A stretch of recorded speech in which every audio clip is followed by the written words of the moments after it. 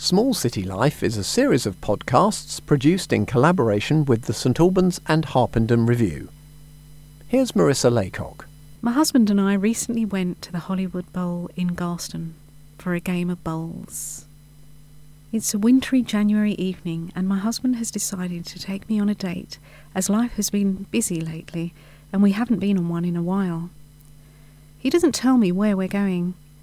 After a 10-minute drive, we've parked outside the Hollywood Bowl in Garston. I smile and we make our way inside.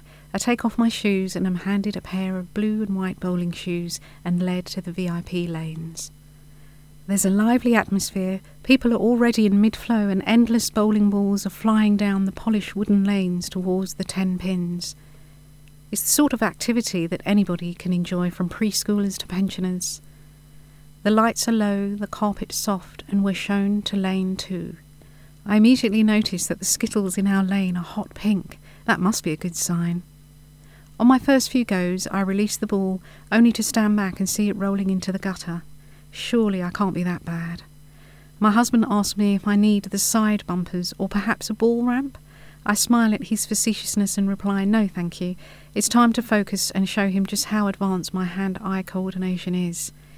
In the middle of it all, our waiter brings us a tall cheeseburger filled with lettuce and tomato and 2 generous portions of fries. We take a break and lounge on black sofas under tall murals of silhouetted iconic figures like Audrey Hepburn and Han Solo. I feel like a teenager hanging out with my boyfriend. By the second game, the words strike and woohoo flashes onto the screen a bit more frequently.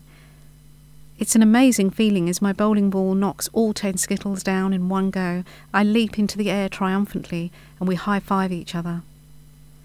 Towards the end of the second game, my husband has realised that I'm in the lead, which unsettles him.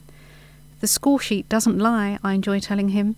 This time he releases the ball with more focus and power, and it's a strike. Yay! The screen lights up. Great shot. I find it hilarious playing games with competitive people. It's fun to watch how serious they become if they start losing.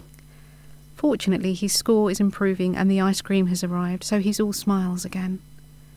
I've always thought that the ideal first date would be going to a bowling alley, followed by dinner in a restaurant. It gives a couple a chance to sit and chat and enjoy a simple game together. The golden age of bowling in the US was between the 1940s and 60s.